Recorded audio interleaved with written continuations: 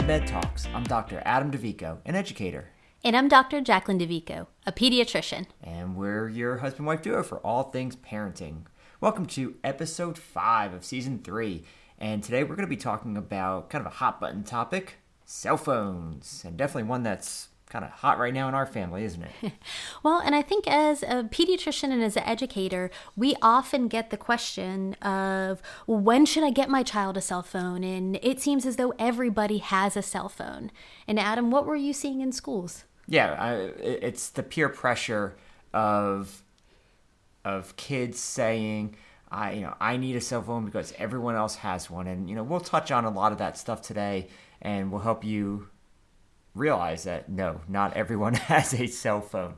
And let's backtrack a minute, though, Jacqueline, and talk about, what is the pressure around the whole cell phone craze? Like, why do kids want it so badly? Because I know when you and I were growing up, we did not have phones. I know personally, I didn't get one until junior year of college.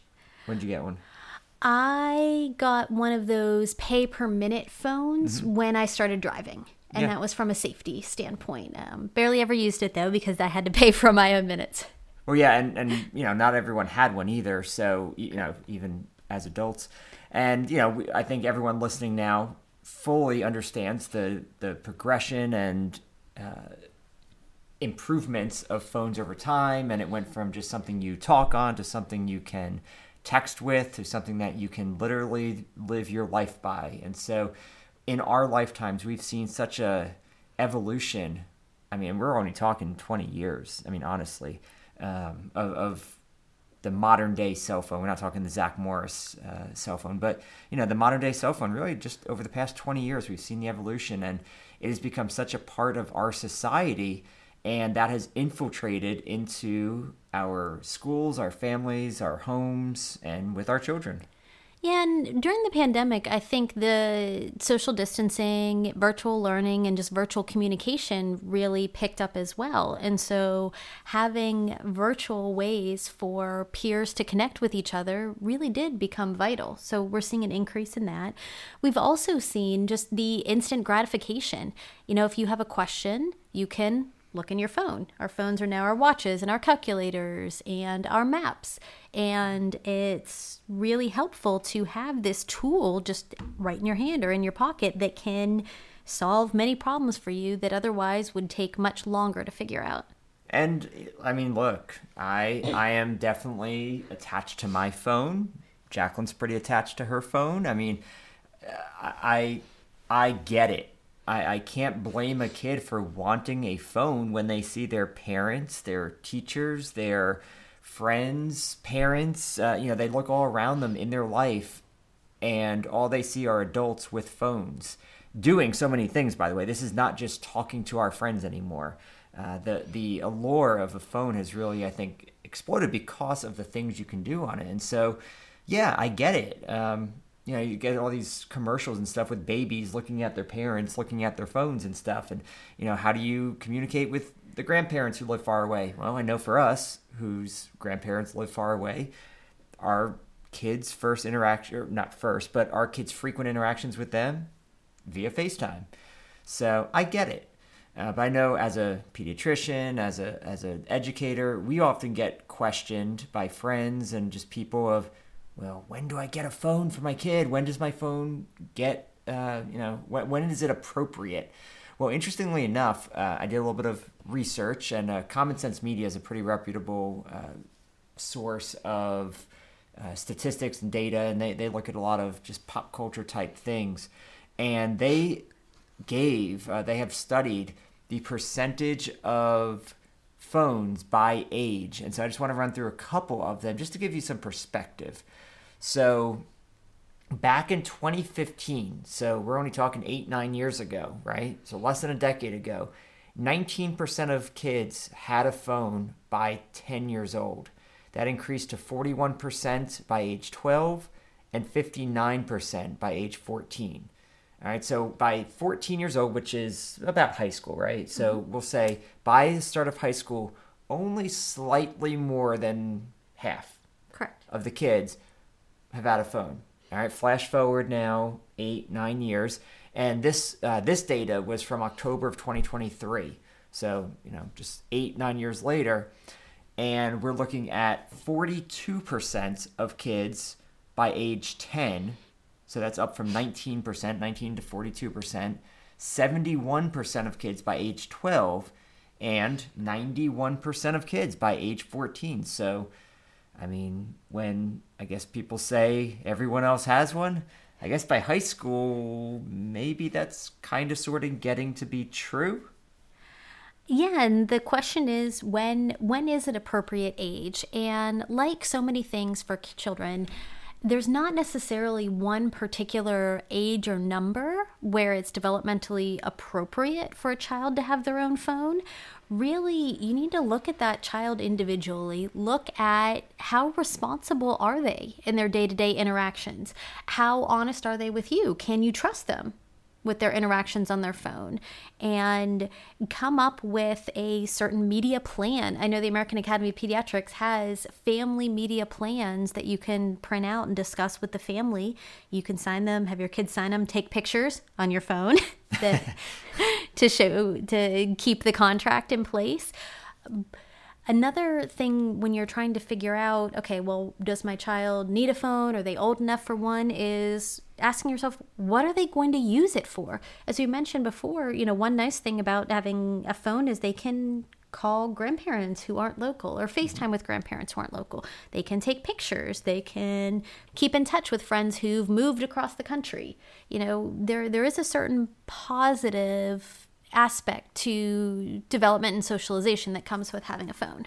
Sure. And, today we're not here to kind of judge whether a phone is good or not, because like with everything, there's pros and cons. And we can go through long lists of pros and cons for having a phone now in the classroom. We're not talking about teaching today and cell phones in the classroom, because I'll get off in a rant and tangent about that, but just more the presence of having your child with a phone.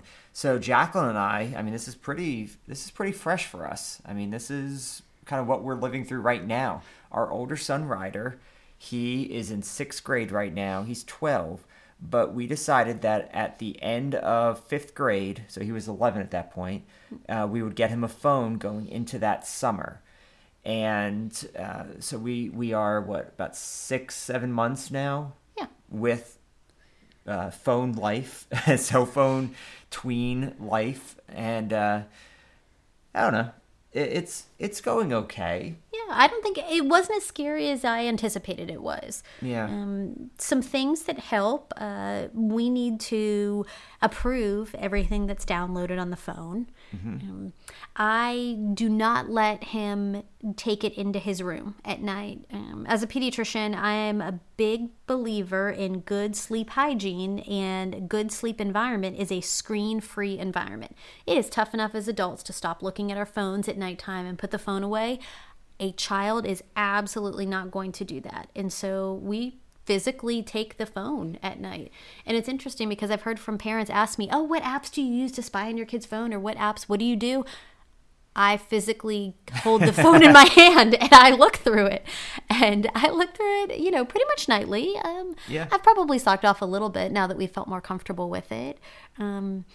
Also, I think it's important, too, to trust your child enough to have them come to you if there's something that was sent to them. That they were hesitant about. I know Ryder did come to us, and there was a slightly inappropriate meme that a boy that he had met at a summer camp when he was staying with grandparents up in New Jersey, so the phone really did help him keep in contact. But it was inappropriate, so he came and showed it to me, and I was very appreciative of him being honest. And I told him, I said, okay, you came straight to me with this, so thank you. You are not in trouble. If I see you sending anything like this, you absolutely will be. Mm-hmm. Yeah, and he overall, he's been very responsible with it. And we've had some friends, because we tell them, we've had friends ask us about our experience so far with him having a phone. And one of the questions we get is, well, couldn't he delete a text or erase a history? Yeah, he could. but we've tried to really from day one just really emphasize the trust factor and kind of scaring him into just being honest with us. And I don't know. I think he's done okay. I mean, if he is erasing stuff or deleting stuff, I don't know. I'm not really quite sure what he's deleting because, I mean, what we see is pretty generic. I don't know, for him, like Legos and I don't know. Do you think having a boy, though? Sometimes I think about this. I think maybe having a boy is a little bit easier in this situation. I know I've heard just so many more horror stories from parents who have girls and some of the stuff that they talk about. There can play a role with various genders, but I think each child is different. Yeah, well, of course. Yeah, each child's going to be unique in that. But, we've been able to kind of teach Ryder some, I'll say, valuable life lessons as well. There's one particular story that really pops out. Well, and it's not even that bad of a story. No, it's just not. It's just it's one of those. I feel like going back 10, 15 years in the past when people first started emailing, but Ryder got one of those texts that send this to 10 friends and you'll win the lottery. Yeah. If you don't send this to 10 friends, you'll have bad luck forever. One of those really annoying chain texts that's clearly a scam. And he did it and he sent it to quite a few people, kids and a few adults actually. But that was the one and only time he did that. We sat back and we talked with him and we're like, Ryder, clearly this is spam. This is clearly not written by any individual person. Yeah, he got a good just life lesson out of that one. And we made sure he knew he was not in trouble. But when you see those types of things come through, you just ignore them. This is like okay, so I don't know if anyone here has a Peacock station, but Jacqueline and I have a new favorite show we're watching. It's called it's on Hulu. Oh, it's Hulu. Is it Hulu? Yes. Oh, okay. No, never mind. Not Peacock, Hulu. It's called What We Do in the Shadows. And I find it much funnier than Jacqueline, but it's kind of like a comedy vampire show. Is that how you would describe it? Yes. Yeah. It's a mockumentary. Mockumentary. All right. So if you like vampire shows, I suppose, and comedy, this is good. But in it, you got these like 1,000-year-old vampires living in modern day New York. And on one of the episodes, one of the vampires gets an email that says, you have to forward this to 10 people or you'll be cursed. Bloody Mary's going to curse you. Yeah, Bloody Mary's going to curse you. They're freaking out and all that kind of stuff. But it, it just shows you how our society can laugh at that kind of stuff. But if you don't know, you don't know. And so for Ryder and vampires, they definitely did not know about the scams that exist there. Yeah. And it's also nice, too. We'll go out in the evenings at time, and he'll babysit his younger brother, and it's a nice form of communication for him to ask us things, as well as for us to reach back to him, make sure, kitchen's cleaned up or things he said he was going to do are actually done. Yeah, it's very helpful because I know before he got the phone, we'd go out for very, very small stints, and he had the Alexa, and so he would call us on the Alexa. But I don't know, it just didn't. It was reliable, but it was a little bit harder to check in, especially if we weren't if he wasn't near it. Yeah. But the phone, he can carry it with him, and I don't know. It just seems it's very convenient. I'm definitely a fan of having that convenience of being able to reach him and him being able to reach us at any time. Yeah, but like with any screens, they really do need to put limits on them. We already mentioned the bedtime, how there's no screens in the room, but also we've realized we absolutely need to take it away from him. Sometimes he'll come down for dinner and have it in his hand and try to have a conversation with us while watching YouTube on his phone. And we see this with adults all the time too, not necessarily watching YouTube, but we see them kind of getting so entranced in their phone that they forget to have a conversation with an actual human.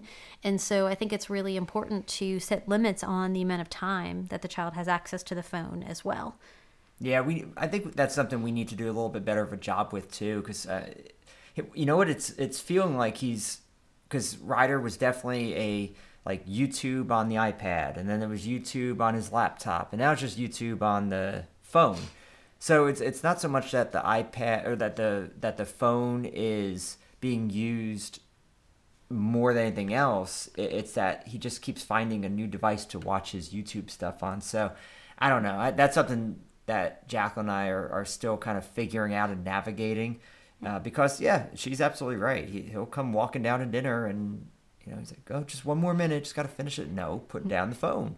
And so we're figuring that out. Yeah, it does. It's an easy thing to take away as far as a discipline technique. If he's not been truthful for us, if he's not been truthful to us, or not following directions, not paying attention, yeah, taking the phone away is probably our first go-to. Oh, it's a great one too. Like you could see like the soul being taken out of him. Like even if we take it away for a day, it's like demoralizing. But if that's what will keep everything in check, by all means, I'm all for it. And another piece I'm just thinking of, like things I want to keep working on with him is like cell phone etiquette, like texting and like. There's text language, but I don't even think he knows text language. He'll just put random letters together, and it's awful. I mean, it is absolutely just pathetic. His grammar and I understand. I mean, here's the teacher in me coming out. I understand there's texting language, and you don't need to have a grammatical, perfection on the phone. But I mean, man, it is rough. Yeah. Oh, I just keep saying, what? I don't understand you until it's significantly better. Yeah, well, and then he gets lazy and he starts using the voice to text. Sure. And so he doesn't even work on that. So that's something I want to keep working on with him, is just how to have some phone etiquette, I guess. Because even like when you call him, I think a lot of us growing up, maybe we got some practice with phone etiquette because we literally had to answer the phone when it rang. There was no other option. And so I remember like saying, "Hello, this is Adam," or "Hello." And obviously a lot of phones have the name pop up now, so you don't have to say. But I don't know, just phone etiquette. I sound like the old grumpy man here. You do a little bit. Get off my lawn. I feel like the old man complaining here, but I don't know. I feel like there's a space in society to still have some form of etiquette and skills at answering and talking to people. Sure. Yeah. And I think we picked the summer before 6th grade for Ryder, partially based on age, partially based on as a lot of his friends were moving on to middle school. Quite a few of them attend different middle schools, so we wanted to make sure he was able to keep in touch with others. Some of his friends, we are not as close with the parents, and as kids get older, it does seem as though plans are being made more and more by the children and adolescents themselves rather than the parents reaching out to each other to make the plans. And so those were some of the reasons behind it. We looked at how responsible he was. When we ask him to do something, for the most part, he follows through. We've kind of entrusted him more and more with staying home with our younger son, with cleaning up the kitchen or doing certain things, putting away laundry, other chores around the house. And so as he's gotten older, we've increased these responsibilities. And this is actually something that I typically address in adolescent well child checks, is I ask, what are the things that the children do around the house to help? Because as I tell the old elementary school or middle school kids, as you do more and more, you show more and more responsibility, you will get more and more privileges. And the phone is absolutely a privilege. We own the phone. That is not Ryder's phone. That is our phone. Yep. Yeah, and so he's done a good job overall. Now, our younger son, he's only in 3rd grade, so we still, even a beginning conversation is not even close yet. But I think he's going to be a very different type of discussion than Ryder. Our younger one is not the responsible one. He'll be the one doing inappropriate things on the phone and trying to be sneaky. So he's going to definitely have to earn our trust a lot more than Ryder at that age. Sure. So every kid's different though, like Jacqueline said. So even within your own household, you're going to have different conversations based on the kids. Now, I will say, for those parents who are just not ready yet for the cell phone, like the physical cell phone, we have not personally used these, but I know a lot of our friends have experimented with different alternative devices. Mm-hmm. I know we have a couple of kids in the neighborhood that have things like Gab and smartwatches and Gizmo. And those are all kind of, a lot of them are like watch based, or some of them like look like a phone but don't have the internet and social media capabilities. And they're more just straight up communication and GPS locators, which I think is brilliant and a great kind of starter piece. Yeah, I think that's really helpful. We luckily live in one of those neighborhoods where kids often will just run around to other children's houses, and having the ability to figure out where your child is when they decide to go from one child's house to another, I think is helpful. Without having to text a thousand parents. Yes. Yes. I do love the fact that we live in a neighborhood where the kids can just roam around, but it also becomes a little bit tricky when you don't know what house they're at that moment. So having some way to communicate with them without having the actual cell phone yet is, I think, a really great gateway, I guess, to the cell phone. And I mean, technology is only going to keep getting better and more advanced, so I'm sure they'll continue to come up with advances for what that looks like and what the capabilities are, and the ease of giving your kids something to track them and communicate with without it being a cell phone. Yeah. Now, the alternatives definitely have their pros and cons as well, because if it is a watch structure, it's kind of always with you, versus at least at school, the cell phone gets put away, or you have to, it's out of your sight, versus if you do have some type of smart watch, literally you're it's always even in your vision or peripheral vision. Yeah, I was just having a conversation with one of my buddies the other day about that. He has a smartwatch. Jacqueline and I do not have Apple Watches or any type of smartwatch, but he was saying this is the best and worst thing in my life, because he was talking about it in terms of like work access, but he's like, I like it because I have everything I need at my wrist, but I hate it because I always am accessible. It's always with me, and so it's hard to turn off that mode. Yeah. And I notice when I'm talking with parents at doctor's visits, if they have a smartphone, I do notice their vision keeps kind of going down to their phone and going down to their phone. And as an adult professional who's, giving them my time and expertise, it does seem a little bit impolite. And I know they're not doing it on purpose. And I'm sure there are many impolite things that I tend to do that I don't even realize.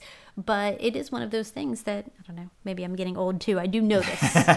Jacqueline and I are going to have another podcast of just being old folks. I do think we need to have we would be remiss if we didn't mention, the safety pieces of phones, and just making sure that, like we talked before about the scams, we can teach them easily, but we also got to teach kids about just general safety, making sure that they, if they have social media, that they're not posting things that may give identifiable information, that may not communicate, that they're not communicating with people who have bad intentions. Those are all important conversations that are going to need to come. Ryder doesn't have any social media right now. I mean, he uses YouTube, but there's no Instagram, TikTok, none of that kind of stuff yet for him. So I'm sure it'll come. I'm sure it'll come one day. Yeah, that's something that the American Academy of Pediatrics it actually does have more specific age recommendations, recommending more high school. They usually say high school, or they say 15 and above when it comes to social media, just because you really do need a certain level of maturity to be able to handle that. Yeah, I guess we got a little bit of a glimpse into it with Leonie. We had our German exchange student living with us last year, and she was the epitome of responsible, and so we were never concerned about what she was doing on her phone. But at the end of the day, she's still a teenager, and we were responsible for her. So I just wanted to make sure she was making good decisions and keeping herself safe as well. So at the end of the day, we bring it all back to, this is a family decision. there is no one age, one style, one certain moment where you have to have a phone for your kid. You may choose that you never do have a phone for your kid, and that's fine too. It's a personal decision, personal family decision. But we read off the statistics, and you see kind of where we are as a society right now. If I had to predict, I would assume that those numbers will continue to rise. I mean, everything basically doubled or nearly doubled from 2015 to 2023, and so I would predict over the next several years it will continue to rise. So we hope you've had a chance to think about your situation and what might be best for your family. And we appreciate you listening to EdMed Talks as always. Feel free to comment, ask questions, share this with your friends, and we appreciate all of your support. And as always, there's no such thing as the perfect parent. However, you can be the perfect parent for your child.